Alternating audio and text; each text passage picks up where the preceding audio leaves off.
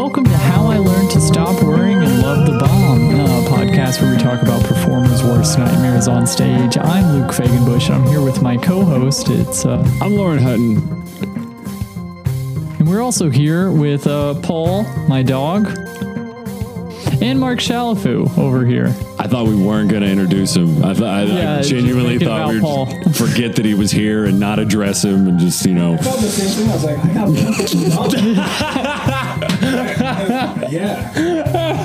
He is a good boy, though. He is, I can't be mad. I can't complain about it. I've lost plenty of comedy contests and things, so it's similar to that. It's like you're expecting to hear the judges say your name, and instead they're like, oh, Paul the dog. I'm like, damn. Another contest to a dog. For all the people in our audience that aren't Shalaf fans, who is Mark Shalafoo in a nutshell? Mark Shalafoo is a stand-up comedian genius and comedy writer. Fuck yes, this was a fun episode. We had spontaneous dogs. There was a lot of what else happened? Probably the best advice we've ever gotten at the end of the episode. Right? Yeah. Just an onslaught of advice. So stick around to the end. This has been great. Thanks for listening. Fantastic.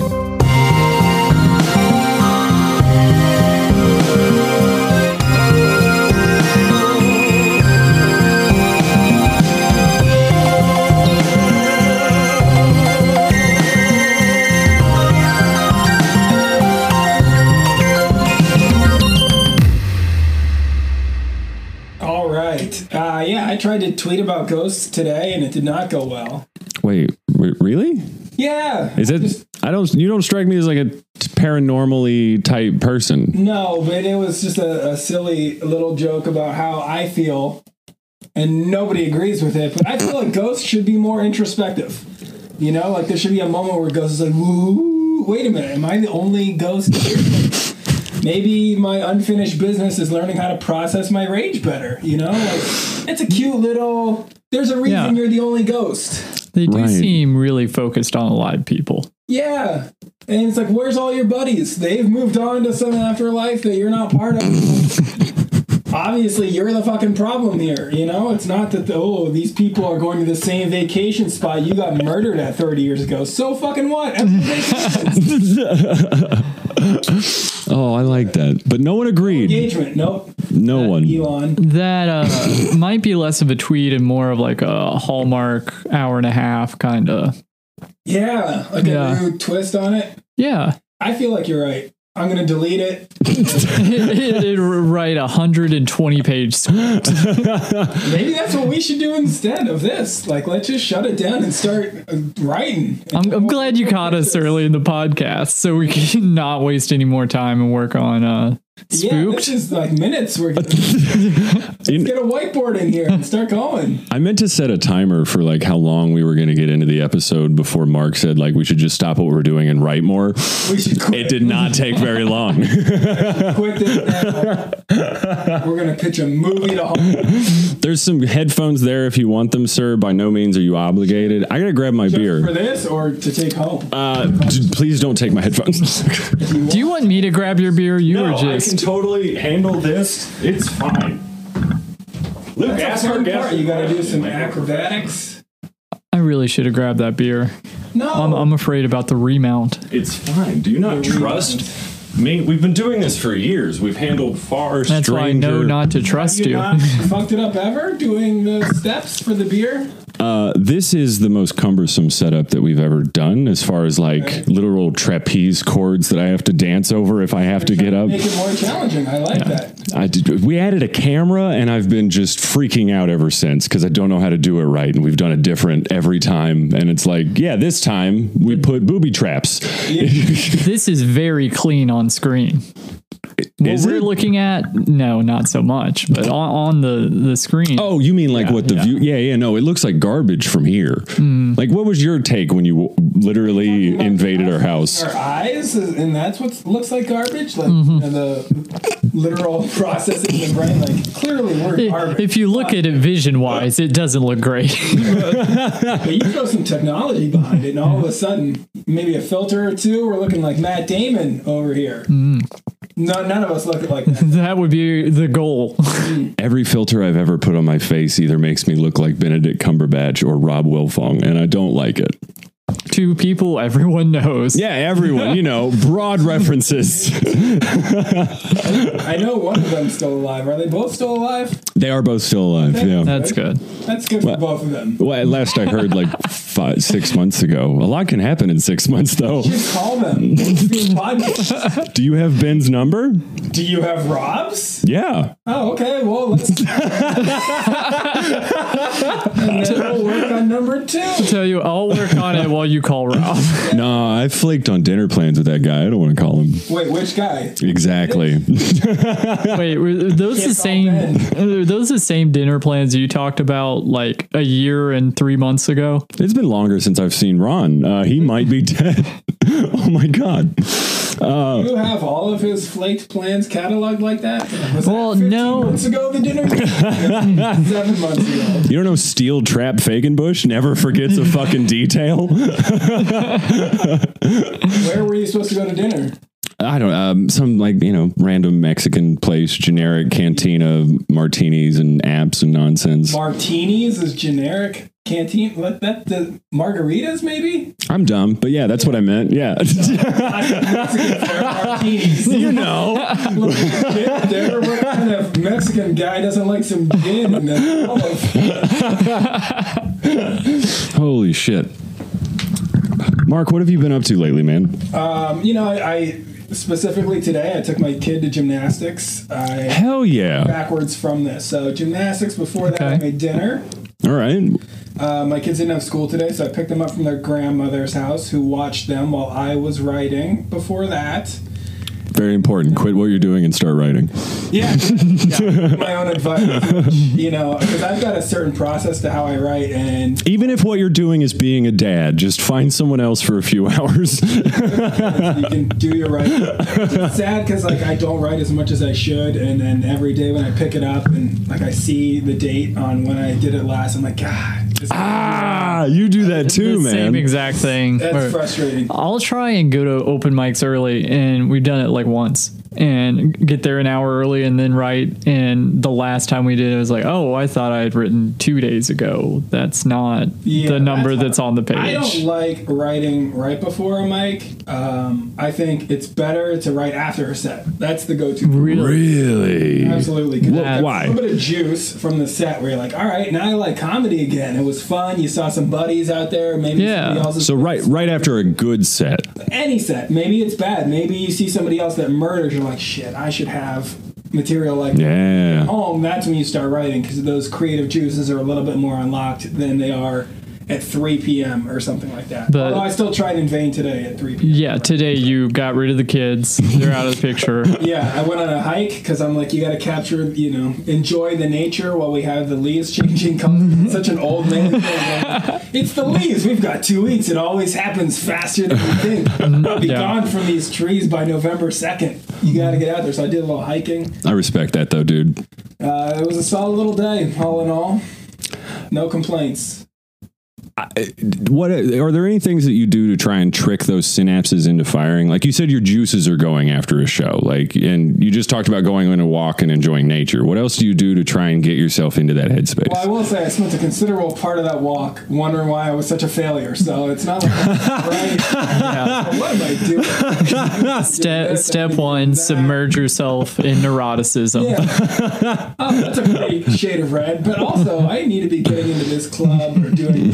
Those leaves are dying, like my career. That's great. Yeah, all good writing processes start with existential dread. It's one of those things where I love learning about other people's processes because I never feel like I've got it handled. I've never gotten it down. I'm constantly changing and switching up my approach. I've tried, my latest thing this year is to start trying to embrace gratitude more. So I've started doing the gratitude journal thing to start. And then, so you do a couple of those things, and then another short little writing exercise to just try and get myself to a more honest place, and then going into free writing from there, just to see what kind of feelings come up and ideas. And then usually I'll get 1 or 2 premises out of that I like. I'm like, oh, this could be a joke, this could be something, and they're never anything, but it just feels a little bit productive. But then I'll constantly hear about somebody else's approach and be like, oh, this is what I should be doing. And I think that a lot of comics probably feel that way, because every podcast you listen to or every comic you work with on the road, you're always like, oh, what do you do? And they're like, what do you do? And, you know, even guys that have been doing it for 15, 20 years are still curious how other guys do it, because they feel like there's something that they're missing out on, or there's a better way to do it. But yeah, so far that's kind of worked for me. You know, I think the best writing advice I've ever heard was John Mulaney once just saying that, you know, writing is writing and not writing is not writing. Because there's so many easy ways to be like, oh, I'm going to do this because that'll help me, or that, or I should be using this pen or that notebook, or, you know, I didn't get enough jokes out of this when I was writing here. And that doesn't matter. As long as you're in the chair writing, that counts as doing the work.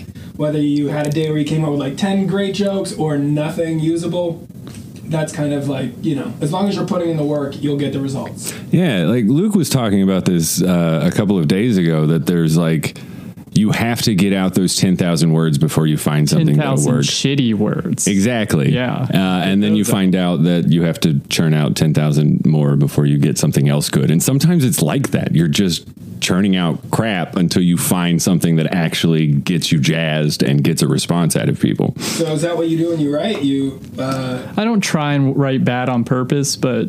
Oh, I did set you up that way. Yeah. Sorry. No, it's all bad. But it's more like I wrote something today and I don't feel great about it, but it's okay because I'm closer to writing something passable.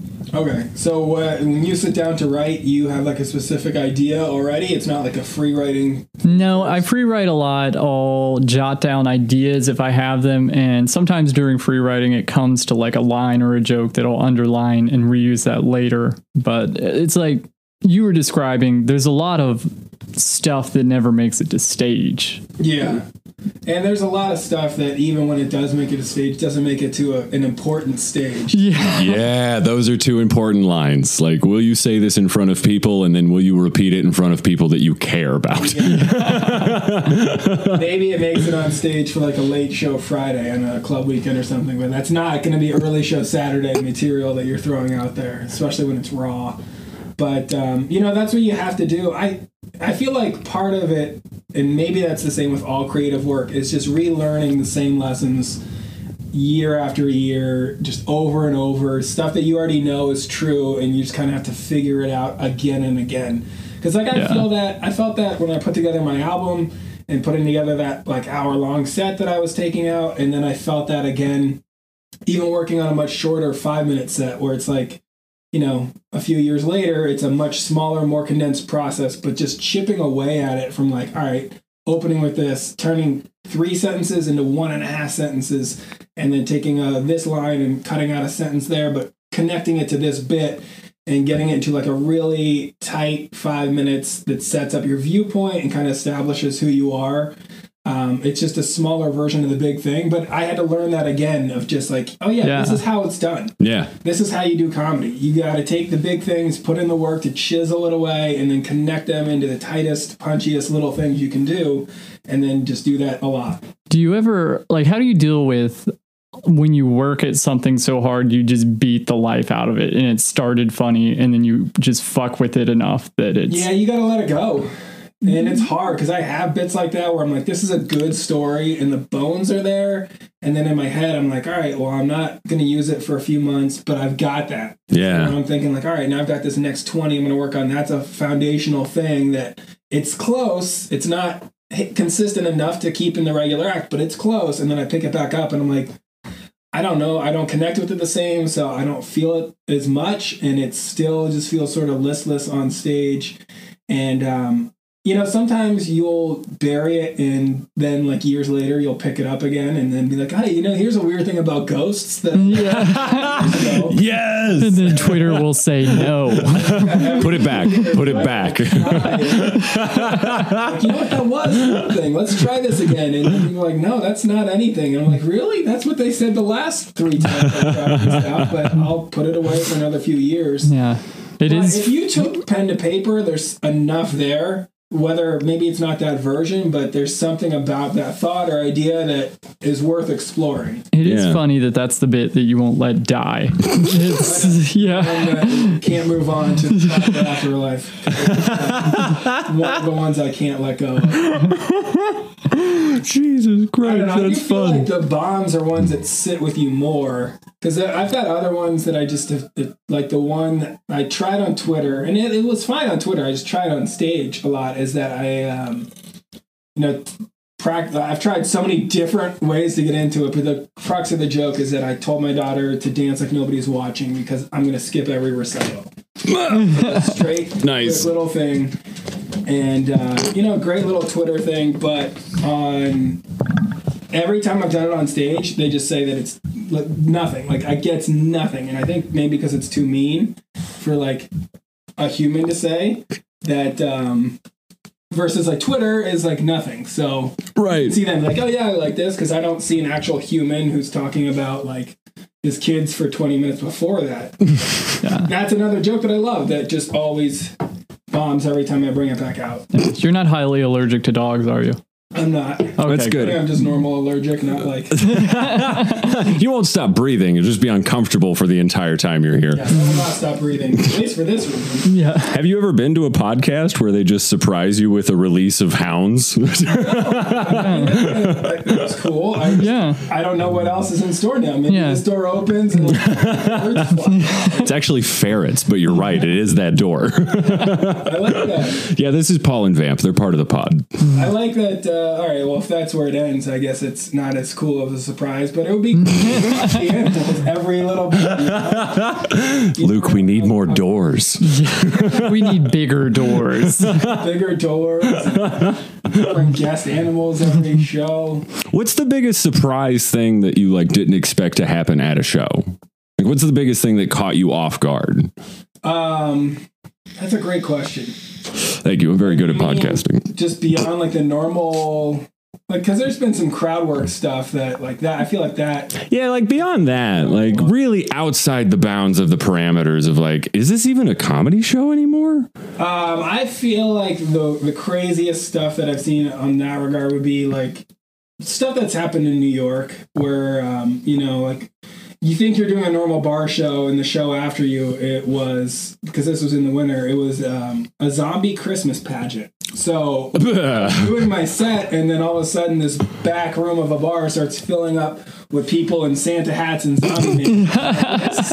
Feels unusual even for New York. But it probably wasn't. There's probably crap like that all the time. Yeah, New York is You full try of and random. address it and they're like, obviously it's Thursday. Like, what are you doing? Well, the first time a joke doesn't do well, you're like, that one killed, see? And everyone looks back and there's zombies. Now we're all creeped out. Good feeling, vibes.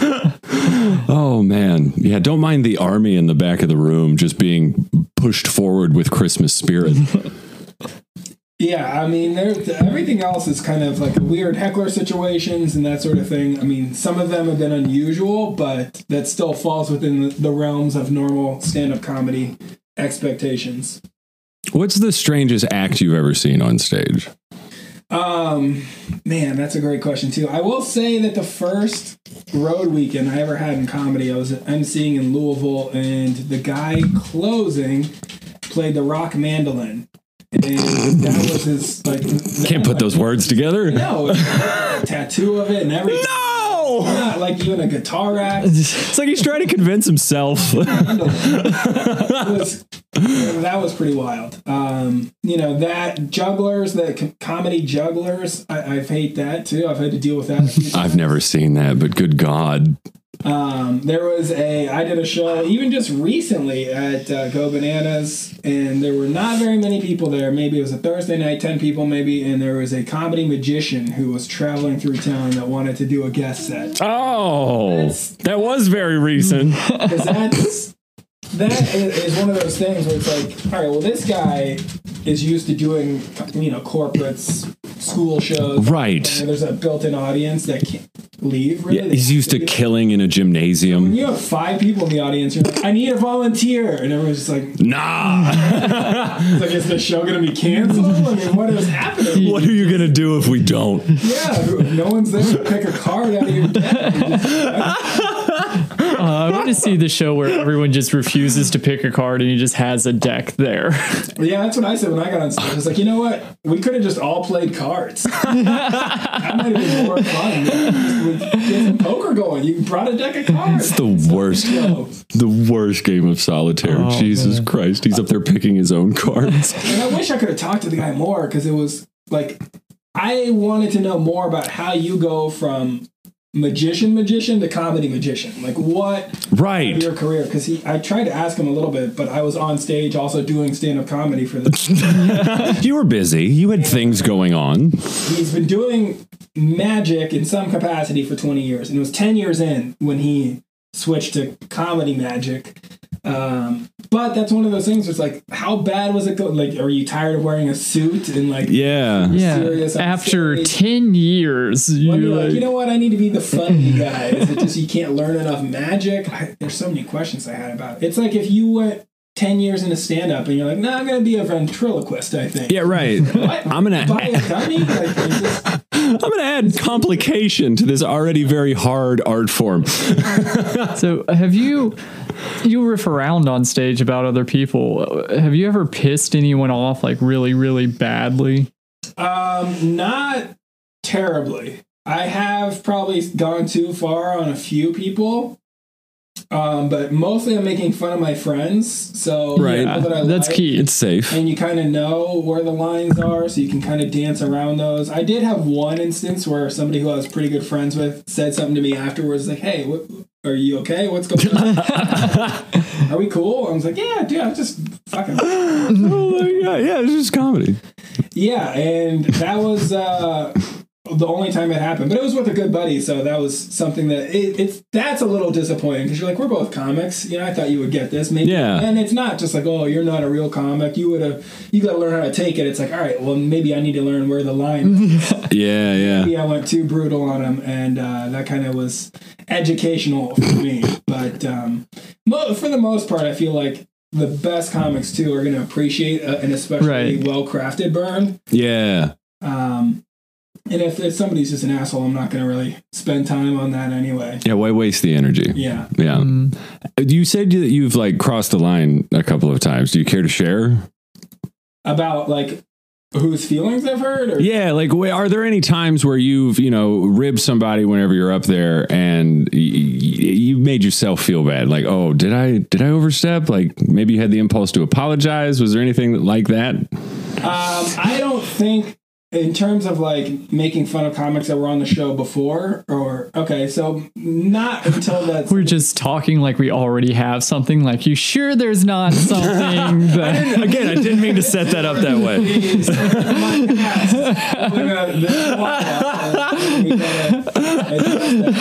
I'm sure there are times where I feel like I should have apologized or maybe went too hard.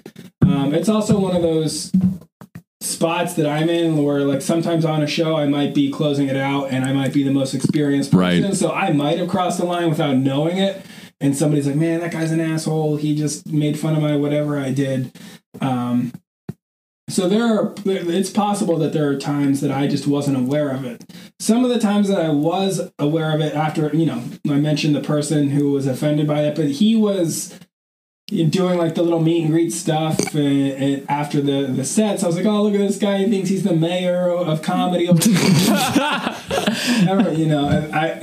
the thing that got me with that were there were better comics than us there who were very much enjoying me going in on him. So I feel like I was still young enough in my career. I was like, I shouldn't have done that. But seeing their approval, I was like, oh yeah, I got to Validation. Right. Yeah. Especially when the rest of the show's done. It's like, all right, I'm getting the laugh from the back of the room from a comic I like. Maybe I should keep doing this. And that was a mistake on my part, so I learned. Really? Yeah. I mean, that... Did you like burn a bridge or? Oh, no. I'm still friends with the guy now. Gotcha. We cleared it up pretty quickly. Hell yeah. And I think he had some of his own stuff going on where he was, feeling a little bit self-conscious about some of the stuff that he might have been doing on stage too. So it wasn't like I was the only one. Gotcha. Okay. Something to this fallout. It was definitely both of us had, the right stuff going on in our own heads that it kind of brought us to that place. Yeah. On a good day, most comics know it's like if you're being mentioned in the show, it's probably a good thing. Yeah. And it's all on stage, but like on an off day, yeah, it I'm very much be not a personal beef on stage guy where I'm just like, all right, this guy wronged me. Now's my chance. I'd much rather just talk shit anonymously, to other comics. Like, did you see that guy? He's still working? Who books that? Yeah. I love that, dude. Have you had anybody like go after you that's just like cut into you in a way that like legitimately hurt your feelings or you felt was over the line? No, I can't remember the last time anybody landed a solid shot on me. Just deflecting shit all day. Yeah, there are times that people will take a shot at like, at the throne. Yeah, exactly. They'll make fun of. They never make fun of anything that's truly going to hurt me, and sometimes they are trying to go for it. They just pick bad things, like, I don't care that I don't wear great shoes. Like, right? I stopped caring about that years ago. Like, you gotta find something better than that. Oh man, have you ever like had somebody go after you and like genuinely hurt your feelings? In my first like year or two of comedy, constantly. But it would like just not even be shit that I would take shit that wasn't about me and be like, oh no. Yeah. So you had to learn to have skin. You just kind of learn to be like, it's like, well, first of all, therapy helped me not do that in day-to-day life, not even comedy. Yeah, that's a big thing. After you clear that hurdle, it's like, it's all fun. You said therapy and Mark visibly just crossed his arms and sat back like, fuck this shit. How dare you just try and bring mental health into this? It's the wrong month for that. Mental health awareness. Breast cancer. There's not enough pink in this room for wait. October. For real? October is Breast Cancer Awareness Month? Have you ever watched an NFL game? They used to wear the pink cleats and nah, stuff like you that. were unaware. Yeah. I had no idea. It's the only thing they're trying to accomplish, and you just weren't getting it. Is there like a thing for every month? Yeah, there's things for like every day, probably. Jesus, yeah. It's like, wear gold for this, or wear red for this. There's a different kind of cancer every month for sure. Yeah, right. We could look it up, and there's definitely a month for every cancer. There, like Alzheimer's has 2 different months, which is like, did they forget they had? Everything's got Jesus Christ. Are there any like weird holidays that you celebrate? No. I mean, Good for you. Yeah, I should have some weird holidays. I mean, my wedding anniversary, maybe. It's real weird to celebrate that. I'm jealous of people that are always like, today's my comedy anniversary. And like they remember the day of their first set or something. Oh, no shit. Like that's their big thing they celebrate every year. I wish I had that because I would definitely recognize that. I even have seminal sets that I've done in my comedy career that I would put as milestones worth remembering that I still will notice the date and it'll be like 3 weeks after. That just happened. Really? What are some of those? Post about that or something. For me, like there's always going to be the first open mic that you do is a big one. And it took me probably better part of a year to get on stage the first time. Really? Yeah. Were you writing that whole year? Well, of course. He was just quitting what he was doing and writing. I had done a radio show and somebody was like, you should quit this. I worked on radio and there was a comedian that used to live in Cincinnati and now lives in Kentucky named Josh Sneed who used to come all the time. He encouraged me to try stand-up. I'd always wanted to do stand-up, right? So on a college trip, I went to New York with my girlfriend, who's now my wife. This was like probably junior year maybe, and we did a weekend in New York. And walking through Times Square, got barked into a comedy show at the Comic Strip Live on the Upper East Side. You know, one of those things where like, Central Showcase, buy a ticket. Yeah. Okay, and you don't know better. And the show was great. So I remember like being there being like, oh, this was my favorite part of the trip. And, you know, we also did the other stuff. We did the sightseeing, the Broadway show and everything.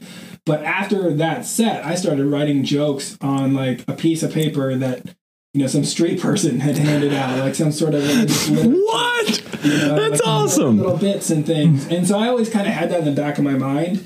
But I was working in radio, like in college, at the college radio station and stuff. So when I made that like career decision, is it going to be, doing radio? And I had a journalism job in Cincinnati, and I had a job offer in Arizona at a newspaper in Tucson when I finished college. So I had to decide between those two. And if I went to Tucson, instead of doing the radio stuff that I had in Cincinnati, I was going to do stand-up comedy to fulfill that extra creative side of me. So I ended up staying in Cincinnati, which worked out better for the comedy anyway, because I got this connection with Josh Sneak coming on our radio show all the time. And that got me started into stand-up. And my first open mic, I was like, I had the plum spot. First off, I didn't have to bring anybody, even though it was. What? Nice. Because, Sneed has got a Comedy Central half hour. He's got so he was able to just, even on the list for the show, I was just listed as Josh's friend. They didn't know my name. I was just the second. Tickets at will call.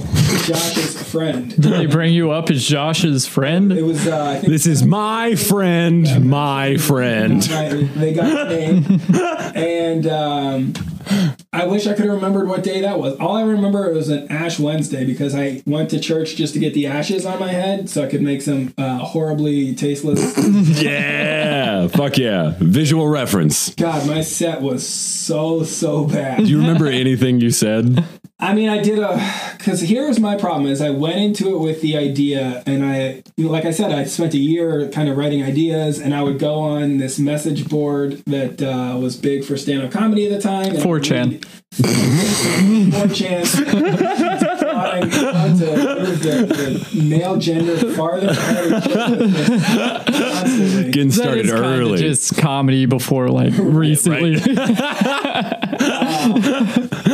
But on this message board, there was a thread of people talking about doing open mics. So I just immediately started getting enveloped into this and reading everybody's experiences and what to expect. And I was so reverential towards stand-up. I was worried about stealing people's material, right? Yeah, Cryptonesia. So I decided that mine was going to be the most over-the-top stuff, and that's why all of my first bits were just so ridiculous. And I did eventually take something I did in my first set and made it a shorter version, which was a fuck the troops joke. Because I'm like, who's going to have a fuck the troops joke? No one's going to have that. It's almost like there's a rule. And I eventually got the fuck the troops thing to work. So that was great. Hell yeah. So, but I remember seeing not that long ago, I was going through some video on my laptop and found a set of me at Wiley's in Dayton, probably 3 months into comedy. And there are jokes on that I can't even put online as a goof. No shit. No shit. My career. Wow. I mean, there was one of them, all right, so I'll tell you one of them. And I want to preface this by saying that it got an applause break in Dayton, Ohio. So this speaks to the nod to Dayton. time. It was 2010, I want to say. Different time, still Cincinnati, Dayton. 1999. This is a Rihanna joke, and it was a fresh Rihanna. So it was all about something about. All right, so God, this is even worse.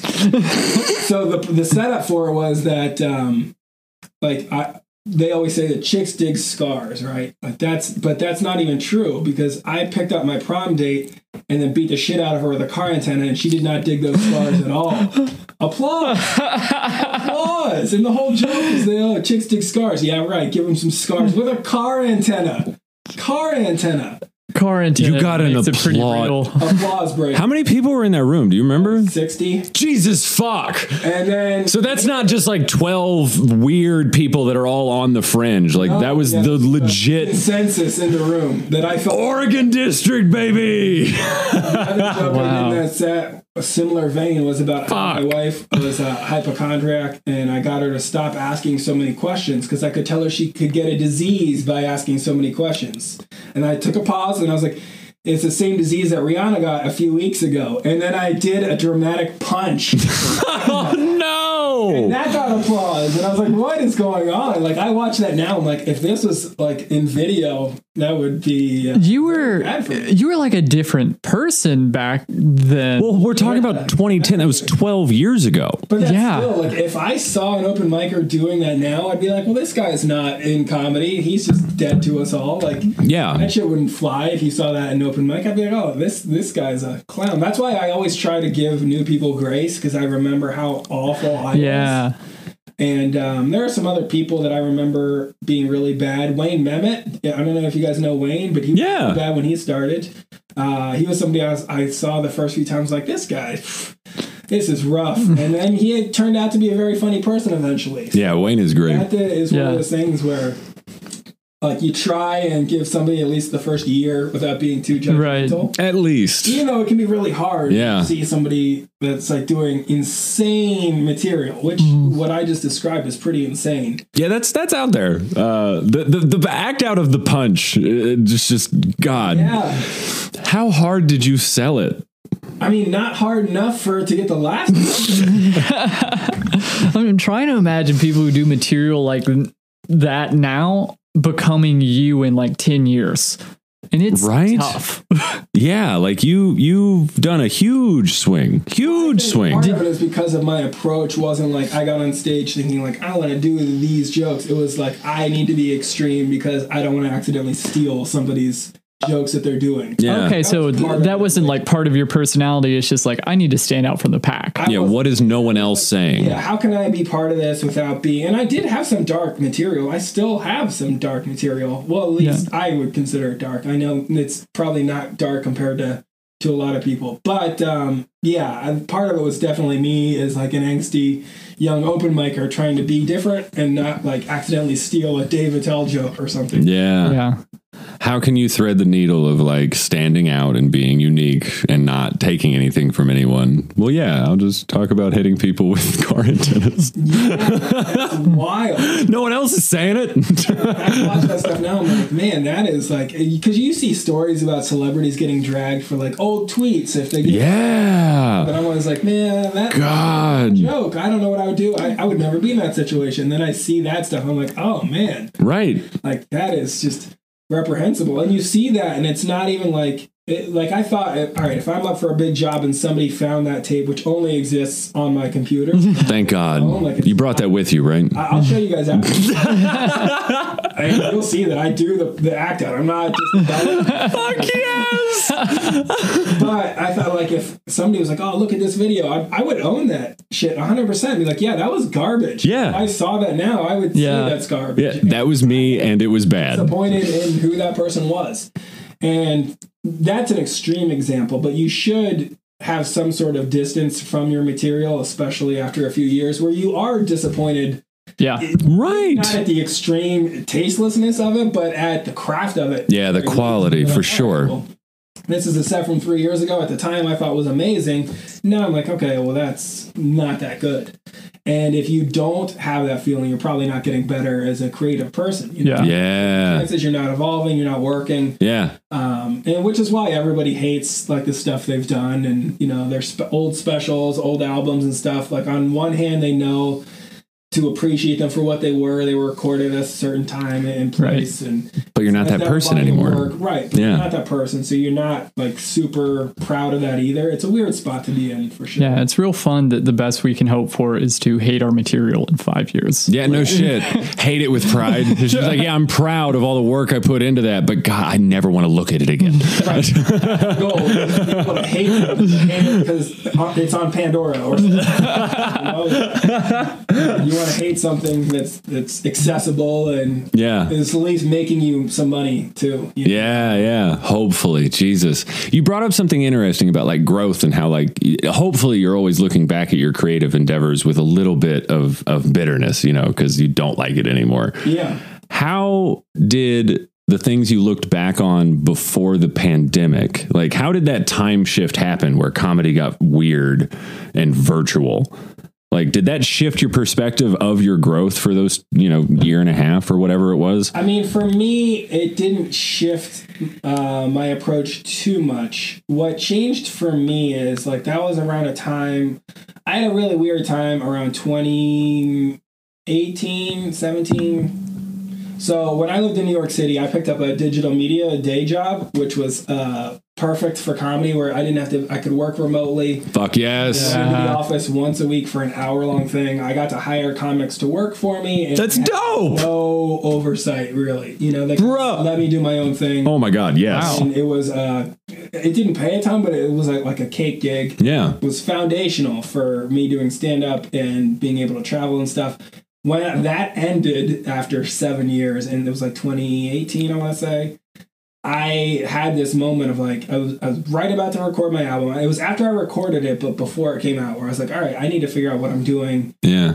And so part of it was like, do I get a day job? I can't keep touring with young kids and doing it enough to make money. Yeah. So that's the first time in my life I've had a normal day job. Because before that, it was, media, radio, that stuff's not normal. You don't have a schedule. Right. Yeah. Or you're working on a show that's like 3 hours every day and that's it. And it's weird time and that kind of thing. So I had a day job for like 15 months. And like the album came out and it did pretty well. And then I got into a comedy festival that was like pretty prestigious. So that kind of bumped me up a little bit. And then I started making money from the album, which was nice to have. You're very humble. In this day job. Yeah. You just said comedy festival that was pretty prestigious and didn't say which one. That's very humble. But so I had pretty much given up on the comedy thing, sort of, right before. And the album did well, and I got a few other breaks. And so that kind of kept that alive. When I was like, you know what, I did the thing that's 10 years in. I've got this nice body of work, and now I'll just kind of do some regional stuff or whatever. Yeah. So I started doing this day job.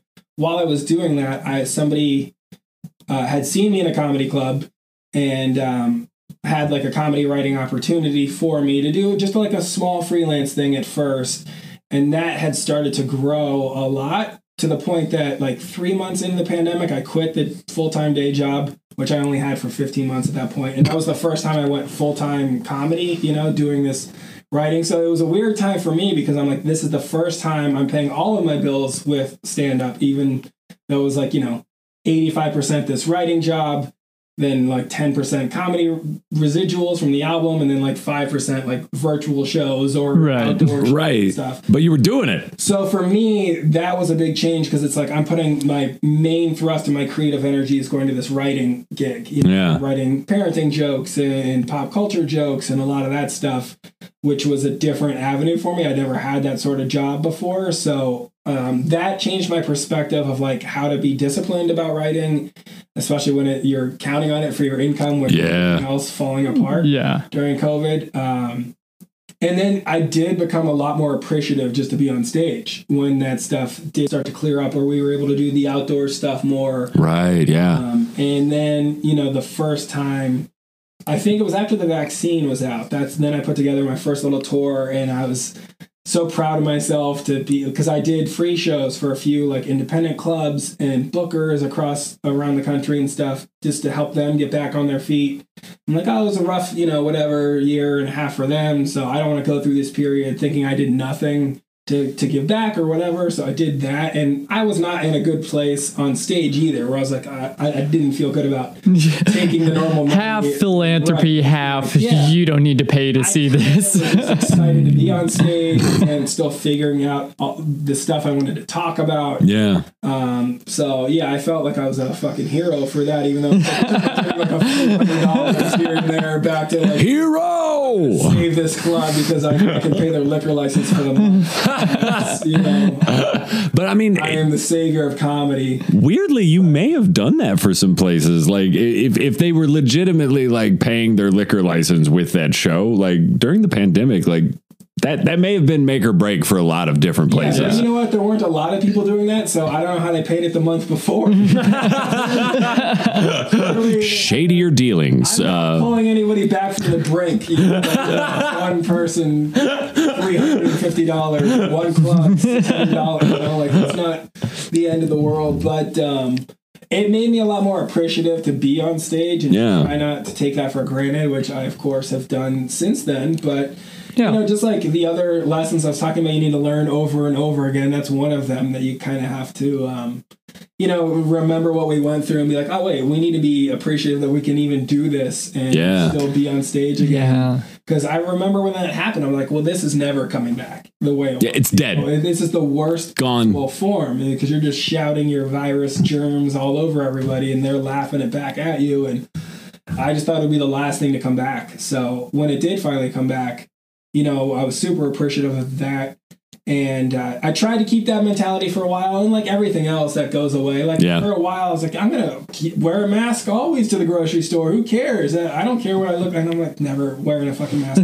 You know, I saw a tweet from you maybe a week ago that said in all caps, there's a new variant. It's very dangerous, ... And then in the next line, it just said, shut up. And that was really an eye-opening moment for me because that was just like, oh yeah, that is silly now. That's very silly now. Like just the same story every few months. Over and over. More evasive and it's worse. And it's like, all right, we get it. We're going to get the variants. We've given up on it. Yeah. For better or worse. Like, right. We're not beating it back. There's no more masking for 2 weeks to stop this spread and all that stuff. So, you know, it's going to take out the old people. Hopefully some of them will leave me some money. That would be but if they don't, and hopefully it doesn't evolve to the point where it starts killing kids, because then I'll feel like an asshole if my kids die of COVID and I'm you know, on this podcast, like, yeah, let's just shut up, and then your kids are dead, and it's like, no, keep talking, say more. Why didn't you say more? Oh fuck. Holy shit. Yeah, so like from my standpoint with comedy, like I had just changed what was the priority for me, and then, you know, coming out of that, I got to do a Dry Bar special, which was fuck yeah. And that was something which I felt bad about so I was supposed to record. Wait, you felt bad? Why? I'll explain. Yeah, please do. Record mine in March of 2020. It was the first thing that got canceled. Oof. So I was like, okay, which ended up, what I ended up recording was so much better anyway. Yeah. So I'm glad that happened. I'm glad the pandemic happened. Saved your Dry Bar special. Say more things we might have to roll back. But then they offered it, so they canceled everything. And then they called me. They're like, "Hey, you can do it in November of 2020. The audience, it'll be a quarter full audience, and they're all wearing masks." And I was like, no, I'm not doing that. I don't. That sounds awful. That this is going to be good for anyone's career. First off, doing that, you're just taking a shot anyway. I'm like, all right, well, maybe it pans out, maybe it doesn't. But it's only good for you if you have clips that are very well shot and there's an audience there and they sound great. Because there are people that have done them, people that we know who have bombed on them, and that it's horrible. They don't juice it, they don't add, they don't laughs, and it looks awful. It looks and it sounds bad. So I thought that is not fair for anybody. No one's going to take this deal and record for nobody. And you know, we know a few people that did take that deal and recorded for, you know, a mostly empty room. And I feel bad for them. I feel like they should have been able to at least reshoot those in front of a full crowd or whatever. Right. But, you know, so I did wait on that. So I got to do it the first full weekend that they were doing it again. So, like, that was fun for me because that was the first, like, big crowded show that I did. There were a few that had decent crowds before that because it was, you know, everyone had the vaccine. Not everyone, but enough people had it that they were comfortable being inside again and without masks. But I also didn't get to, like, test that the way I did my album and, like, really kind of beat it to death. Like you need to for a special or a recording. So I had to record it under special circumstances anyway, where, like, I did some road work, but not enough. I'm still proud of the approach and the work that went into it. It just wasn't what it would have been without that, which is fine. But, like, that was a nice coming out of the pandemic thing for me because it was some old material, some new material that I got from, like, these free shows I did around the country a little bit. So it was nice to kind of put all that together with whatever stage time was available. now, of course, I would like to re-record it now that there's plenty of stage time. Yeah, right. But going through the pandemic of like changing my focus strictly on this writing stuff, and then B, being more appreciative of doing stand-up, and then having something to work towards, which is essential, I think, for anybody in a creative field. That kind of helped pull me out of things too, since I was pushing towards that one goal, And that's kind of what I did with my album too. Like, I recorded my album because I was like, I'm going to quit comedy. I see my friends are getting these breaks. I'm not getting any breaks. So I'm like, you know what? This is something I control myself. I signed a deal to do that. And I was like, whatever happens with it. But I'll at least feel proud of the stuff that I've done to this point. I'll have it on a physical thing. So I kind of did that because I wasn't getting any real opportunities that I wanted. And that ended up being something that helped me get those opportunities. So you kind of need to have those goals for yourself that will, you need to leap before you're quite ready to figure out how you're going to land, and you just figure it out along the way, Wow. That's okay. And then more dogs come out of it. Bring in the ferrets. A ferret stampede. I wish we had like 13. Ferrets. Okay, Jesus. Yeah, let's go big if we're going to do it. They're like $200 a piece. Are they really $200 a piece? Exotic animals, Why are man. you not selling ferrets? For a nice ferret? Stop writing, sell ferrets. Okay. We're trashing the self-conscious Casper Hallmark movie, trashing the podcast. We're ferret breeders. Breeders. It's a live stream, holding them up like, here we go, like an auction. You're just ferrets to the Patrons get them 20% off. 2 for 100. Tip 200 coins, and this ferret could be yours. You want an albino one? This is a bombing podcast. Do you have any quintessential bombing stories? You don't have to. Like, we don't have to end the show with one of your failures. No, I've got a ton of bombing stories. Thank you for being honest. It's so refreshing when a comedian comes in and doesn't say, no, I've never bombed. That's insane. Those people are real comics. Thank you. Who Thank you. came in here and said they didn't bomb? Oh, fuck. We'll tell you if you stick around for the patron episode. And it's like every person when I message them. That's insane. And here's Marker who's like, yeah, when should I show up? If you're not bombing, you're not doing it right. You're not trying hard. It's like you were saying. Yeah. You have to evolve. You have to push yourself creatively. You have to take risks. So on Thursday, I did the Go Bananas show. And like that day, I wrote for hours. And, because there weren't that many people there. There was a comedy magician there. I felt like that was an appropriate time to. Yeah, let's try to. Yeah. And like I got a couple bits that really worked well. And I was over the moon about it because that's the process, right? Yeah. You try a lot. And then I had some that I was excited about that just totally ate it. And I was like, okay, fine. At least I know that. I was happy enough to have one or two good bits to take to the next thing. So if you're not bombing, you're really not doing it right, because you need to be trying new stuff. You need to be developing. That's the only way you can do it. Those are the truths that you uncover doing it enough, but like there's no shortcuts to it. Like getting on stage as much as you can is kind of the quintessential stand-up comedy advice. And it's the same as when Jerry Seinfeld would tell it to people 15, 20 years ago when people asked him for advice. It's like, he's got his famous quote about the comedy convention with the agents and then this and then that, and how he would put up a sign. He would tell everyone to go home and just put up a sign that says just work. Yeah. Trying to figure it out. And that's a big part of it, is you just have to do the work, and that involves bombing, more than you're comfortable with. That when you're doing free writing, for instance, like you'll write for 30 minutes. You might have like 2 lines that you're excited about, and those might be nothing in the end. But you have to go through so much bad stuff to get to the good stuff. And it's the same thing on stage, where you kind of have to do that in mics, do that in regular sets, and you kind of just chisel it away. And if you're not bombing, it's just, I guess it's more fun to just go up and do crowd work the whole time, or just kill or whatever with your old reliable material. But you're not getting better, and you're not going to help your career if you're not taking those chances and putting in the work.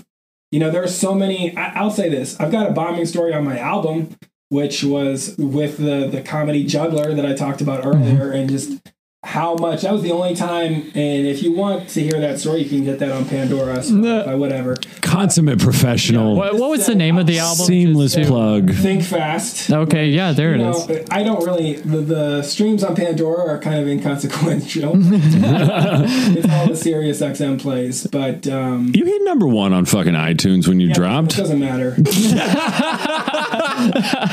million streams on Pandora. That was like a big milestone I celebrated. And Fuck yeah. Maybe $1,000 total for all of that. That's a bad decimal movement. And then the Sirius XM money is so much better than that. Just overwhelmingly more consequential. Yeah, so get serious if you want to support your comedian friends. But so that was the only time I've had a set. My brother-in-law came out to that, and I could hear him talking to the promoter backstage, asking if I could be done. Like that. What? Where I'm supposed to do, I was like contractually obligated to do 30, and at 25, I could hear that conversation like, "Can you be done?" Jesus. That story's That out there hurts. if you want it. A more recent one, and this one, like this bomb hurt a little bit more because it wasn't like I was taking chances and failing. It was me having a set that I just used improperly. Oh, This no. was at a comedy festival in town that I mentioned Wayne earlier. Wayne had a comedy festival, or Bombs Away had a comedy festival on 4th of July at At the Comet? the Comet. Yeah. So I was doing that set, right? And like that night, so I had that booked first. I want to go on the record with this. But later, my kids ended up marching in a 4th of July parade. So I had to miss that to do this show. And like there are Priorities. trade-offs you make as a parent when you're traveling a decent amount for stand-up and just... To North Side? No, but I'm saying in general, I've had to make those concessions. Like, I'm going to be there during the week. Right. Coach the soccer teams. These 4 months of the year, I'm only going to do regional clubs. Just to trade off me missing bedtimes to do podcasts or shows and stuff, right? You don't have to stay for the Patreon shit. They're in bed. Just write it out. Yeah. Now, once I'm out the door, I will not go home until I'm sure they're in bed. Yes. I'm already gone. Fuck it. Hang out some more. Get home before 10 because I don't want to be part of that. We have more Nosferatus. My point, like, so I have made those trade-offs and I feel very comfortable with the work I do on both sides. But this set in particular, I felt that was the first time I felt shitty about missing something. Yeah. Pictures of them dressed up in their cute little 4th of July stuff. And my set went really poorly just of my own doing. Like I went on stage and I was not present for the set. Like I kind of went on autopilot a little bit. Yeah. I got off stage and I realized I didn't even do the one bit that I was excited to do on. Oh, shit. That You hurts. dropped the bit, man. So I was up here, I did a couple new things that I wasn't actively working on that didn't go well. And then I did some old stuff that, half the crowd's comics, they know this stuff anyway. Yeah. And I'm like, I just wasted that set. And so that's one that bomb really stuck with me because that was something where it's like, it's not like I was doing what you're supposed to and bombing, taking chances on new stuff. All right, well, at least I know that didn't work. It was like I was doing stuff I already knew sort of didn't work or only worked half as well as it should have. And I didn't do anything new to it to make it better. Yep. And I was kind of going through the motions a little bit anyway. So that kind of hurt me from the standpoint of just like, what am I doing this for? Like, Yeah, what what's did I the get from purpose? this set? I didn't learn anything from it.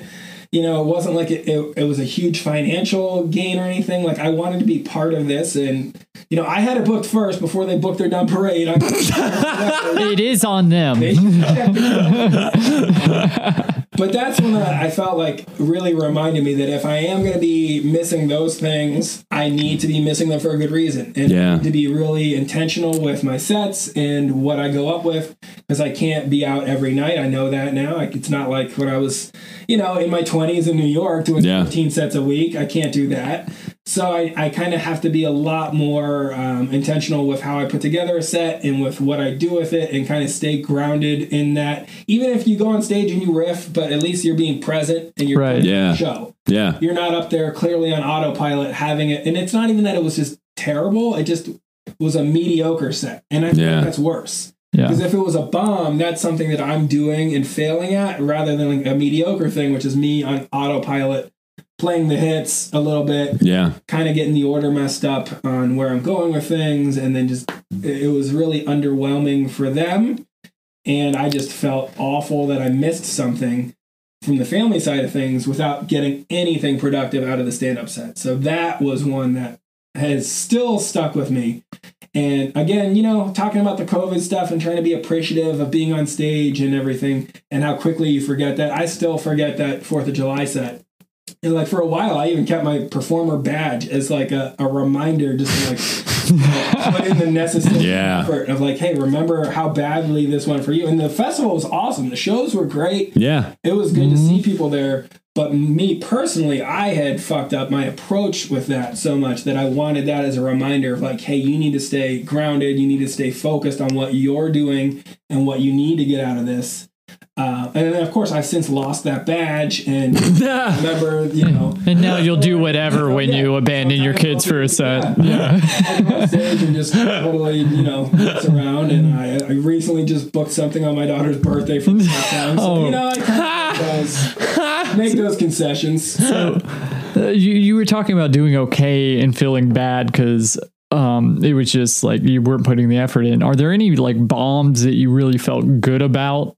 Like where you bombed and you're like, okay, I definitely learned something. I definitely tried something new. And yeah, I feel like that is most sets. And I try and be good about like making sure it's not the majority of the set. Right. I'm still not a famous enough person that I can afford to like bomb in clubs the whole set. But even if it's something as small as like, all right, so I had a comic that was very well established. She's done plenty of late night sets, and she was helping me put together a set and suggested a change to a joke that changed it from 3 sentences to 2 sentences, which is sounds like nothing, but is a huge deal. Yeah, dude. 30%? I just changed that in the set, and I didn't necessarily agree with the advice, but I was like, I'll try this. And it bombed. It broke the joke. And that's something you kind of have to do. That's quintessential stand-up, right? Is you take something that works and you chop away at it until it doesn't work anymore. And you put in just enough back that it works. You take out one too many pieces. There and then are so many times, and you can't even see that yourself. Like I had another, comedy booker lady, or she might have been in a management company at the time, but she had given me some feedback on a set I was doing, and it's like they're obvious when you hear it from somebody else, and you're like, how did I not see this? Yeah. There's so much. I'm tipping a joke here by mentioning this extra word, and like, how did I not see that? Yeah. How to make this joke faster, or how to start quicker here. So I feel like you kind of have to learn those things in every set that you do. So learning that in the rest of that set was terrific because I had bailout lines and bits that were great surrounding that chance that I was taking. But even in that moment, I was like, damn it, that's not going to work. All right, well, at least I know that. And then, you start to, like, you've got other jokes that are working well that, are good enough that'll rescue you from that. And maybe some of the new tags on those jokes don't hit, but your set's still going good enough for the booker and the people in the room and stuff that you feel like you're doing your job. But then, so even Thursday at Go Bananas, there were 10 people there, maybe 15. And that was a bomb too, that like, if you had asked the people in the crowd, they would have said I did a pretty good set. But for me personally, I didn't feel like I did, because the new stuff was maybe 20% of it worked. So 80% of it didn't. And so there were some weird pauses and stuff. And I feel good about that because you're so excited to have that 20% work. Yeah. Which is maybe even a little bit higher than the normal 10% or 5%. Yeah. That you're like, oh, this feels great. Even though most of the new stuff I did, I spent hours that day writing it, thinking like, here's an angle that I haven't heard, or it was good to me. It feels truthful and honest. And that could really be something, and it just doesn't work at all. Instead of that being discouraging, I can glom onto the 3 jokes that I did that did get laughs. Yeah. And feel good about that bomb, The minute and a half of that material. Yeah. Not even. Probably like 25, 35 seconds. But I know where I can put that 35 seconds. Exactly. Make it good. Right. Yeah. And where can you shoehorn it?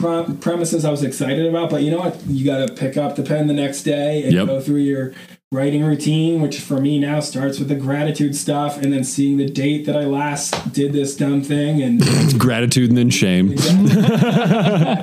seeing the doing the little writing exercise, and then jumping into and you do it all again, and then hopefully get another few premises the next time you kind of do a set like that.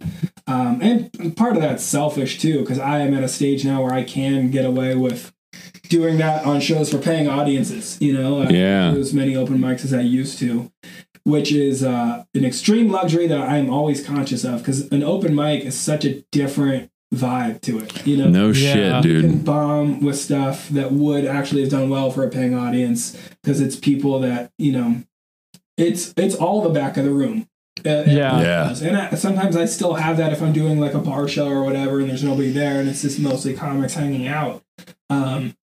The jokes that you do and that get big pops, you're like, well, I can never use this. What? I can't talk about. I hate when the opposite happens, and you're like, I tried this so many times at an open mic, but normal people don't laugh at it. Exactly. We've hit the wrong barometer. See those comics though, I'm sure. That, never do clubs, right? And then the first time they do like a Go Bananas or something like that, they are just, it's a nightmare. The stuff is so over the top. I used to see it in New York all the time, where the people that thought the clubs were lame and dumb, and they would just do these alti shows and mics and stuff. And I'm like, well, who is this going to be for? Like, why are you doing this if you can't do it for real audiences? Because even in Brooklyn, audiences with like a real show with 50 people there, they would do this weird stuff, and it's like, it makes comics laugh at bar shows for 5 people, but these people are going to think you're a monster because you're doing a huge act out on Rihanna getting punched in the face. Fuck yeah.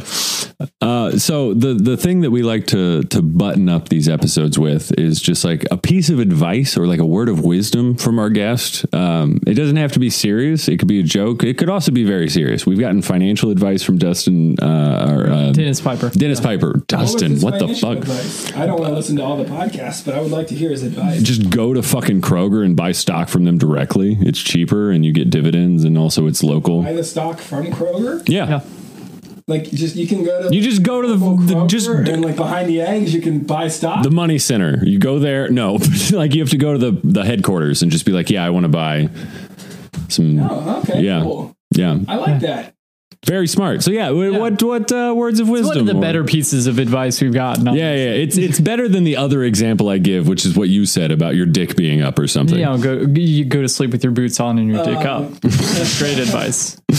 I think this is a cop out. What I'm going to say is, but the best piece of advice that I can say is that you should keep track of other people's advice. Because there is some people say, you shouldn't listen to any advice because you can't, they're just telling you how they would do something. But I literally have like a file on my phone of like other inspirational quotes and comedians' advice that I've heard. No shit. Still sometimes go back to, just because it like really resonated in the moment. Right? Yeah.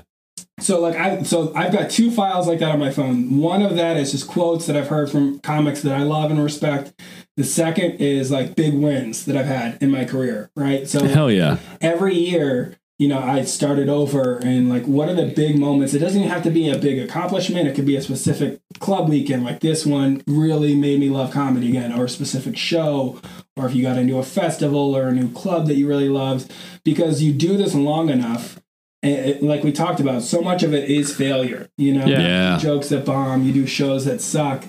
And those really awesome moments are so fleeting that you really have to remember those, because that kind of anchors you for everything else. So I started compiling all that stuff just so I can go back and like, oh yeah, that was cool. I did. Yes. Or did this That's show, amazing. Or got into this festival. Oh, that was a lot cooler than I remember.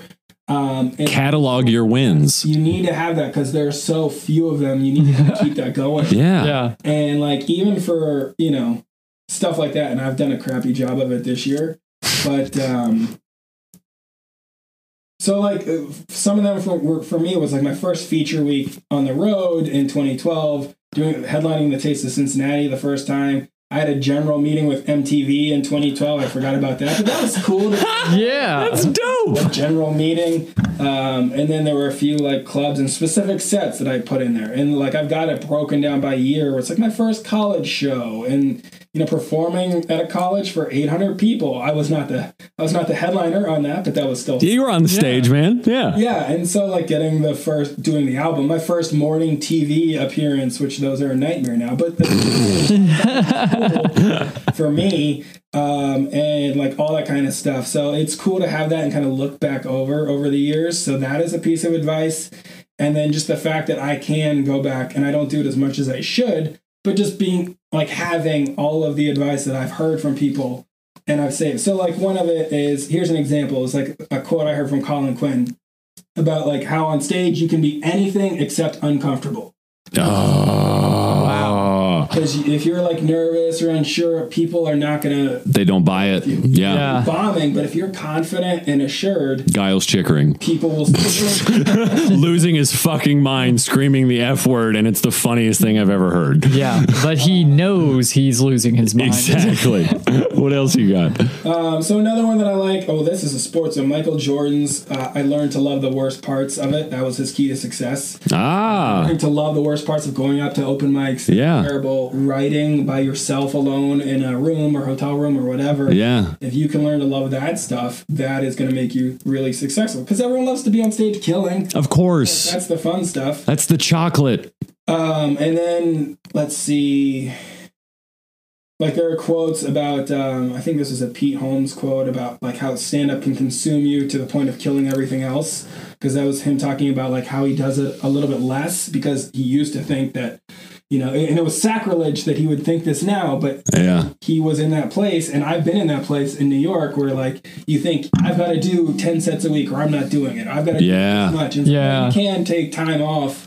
Yeah. You know, you can just do it sporadically and kind of finding it your way. And some of these are just like self-helpy quotes or, you know, that sort of thing. Judd Apatow had something about how like the best way to write jokes is just to dig deep and get to a very honest place. And then the comedy part's not hard. The jokes are what's easy. It's hard is getting deep and getting to that headline or getting to that honest place. That's so good. Another thing about like, I don't remember where I saw this one. I didn't write it down, but whoever says the most in the least amount of words wins. And I think that it's true like politics. Fuck. It's just you're trying to put a lot of impact into the smallest amount of words. We do words of wisdom at the end of the episode, and you came here with a Gatling gun of wisdom. This is amazing. Yeah. I mean, there's not a lot of advice that people give that I will actually take. Like, I still don't have Kroger stock. Yeah, right. But I'm going to do at least 3 of those. Yeah. And so, you know, I've got a bunch of those. I think one of my favorite of these, especially just looking at them again, is there was an Esquire writer, Chris Jones, who did shout out like a blog post or something about it, just about like the rules for doing creative work. And I would tell everybody to go look that up because that I think was some of the best advice I've ever seen. Fuck yeah. Even though it wasn't about stand-up comedy. Like a lot of its rules too, I love just where like you have to be ferocious in your appetite. There's no right process to creativity. You must be disciplined. It'll take time. You must be honest with yourself and love the work. The work will not always love you back. Oof. His story, he's got a story about, I don't know if it's Penn or if it's Teller, but one of the magician guys, right? Who's learning a new trick. And like he saw it on stage and he tells the story about how like it looked like, you know, it looked like true magic. He was making this ball do all this stuff around and he talked to him about how, like, what was the key to it. And the magic guy, Penn or Teller, I think it's the fat one, honestly. Look it up. You'll figure it out. Yeah, I don't know whether that's Penn or Teller. But he talked about how he just would spend hours after every show just hitting this ball and trying to make it do what he wanted to do, and just hours after it. And that the key to it, to magic, is just sticking with something longer than anybody else would think is reasonable. The perfect thing with stand-up is that you get an idea and you know there's something to it, but you can't quite get to it at first, and you think about it. Maybe you do it at mics, and it just stays with you way longer. Somebody else might be at Kroger and see a weird interaction and be like, oh, that's weird. But like a stand-up will take that and like, why is that weird? It just How is that weird? bounces around in your skull for years. Yeah. Into a killer bit, you know, eventually. And that magic is just doing something longer than anybody would think is reasonable. And that, to me, just like spoke to me so clearly about like the process and the way that you kind of have to put in the work. Yeah. And then, you know, someday somebody at a comedy club in St. Louis, you know, at the St. Louis Funny Bone will think like, oh, that was insane. That was hilarious. And you're like, no, that was years of work. Yeah. One idea or that one story. But that was probably the best. So his Chris Jones rules for creative work is that that's one I think people should go out of their way to find. Hell yeah. Where can people find you? What are your socials? Where can they find your album again? What is it called again? It's called Think Fast, so they can find that on all the major platforms, Amazon, Apple. Spotify, Mostly Sirius XM though. Yeah, go get Sirius. Yeah, do that. Honestly, the money is so much better. Not that they can control the That's one of those things I had no idea about before I record. I would have chunked my album together totally differently, but it's fine. I'm grateful. Even if the plays are not the ones that I would want to get the most exposure. But yeah, they can get the album Think Fast, and then just at Mark Shalafu, Instagram, Facebook, all that stuff. TikTok. I started putting the caption clips on TikTok. Fuck yes! But, we're all infected. You're right. Yeah, you gotta please the overlord algorithm these days. So going through those motions. It's sort of like with a similar approach that I took to the dry bar stuff of like, if this gets me in front of new people, great. Right. If it doesn't, it doesn't. It's not the end of the world. No skin off your nose. Yeah, I've got the material and some of it's burned. I might as well put it out there. Yeah. If it helps me, gets a new audience, great. So that's kind of how you have to do things these days. So that stuff's out there too. Yeah. You have anything coming up? I think, is this going to be Friday or the Friday after that? Just in case, do one of those two. Yeah. So these shows were either great and already happened, or you should go see them. I'm doing a show in Columbus, November 3rd. That's just, find my stuff. I'll have that plugged. And then 4th and 5th, that's too far. That's in Kentucky. I'm somewhere in Kentucky. Find him. Sort of animal fundraiser on the 12th. Save the animals. Yeah. All of them. Ferrets. Bring them in.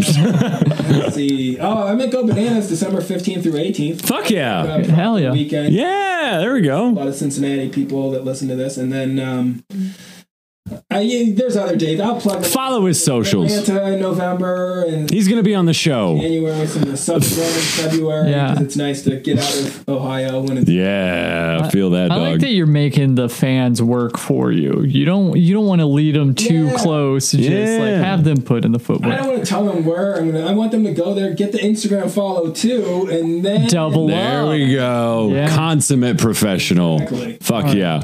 Lauren, did you want to thank our Patreon subscribers? Oh my God. I've been trying to get out of this episode for like 15 minutes because I have to pee. Kylie Dills, Eric Newman, Garrett Teitelbaum, Tori Fagenbush, and Gregor Lakes. I have to pee so bad. And thank you Terrell so much. Beeman, thank you very much. Oh, we have a new one. I forgot. We should make this go longer if you have to pee that bad. Thank you so much for listening. Bye. More shows or Jesus Christ, this just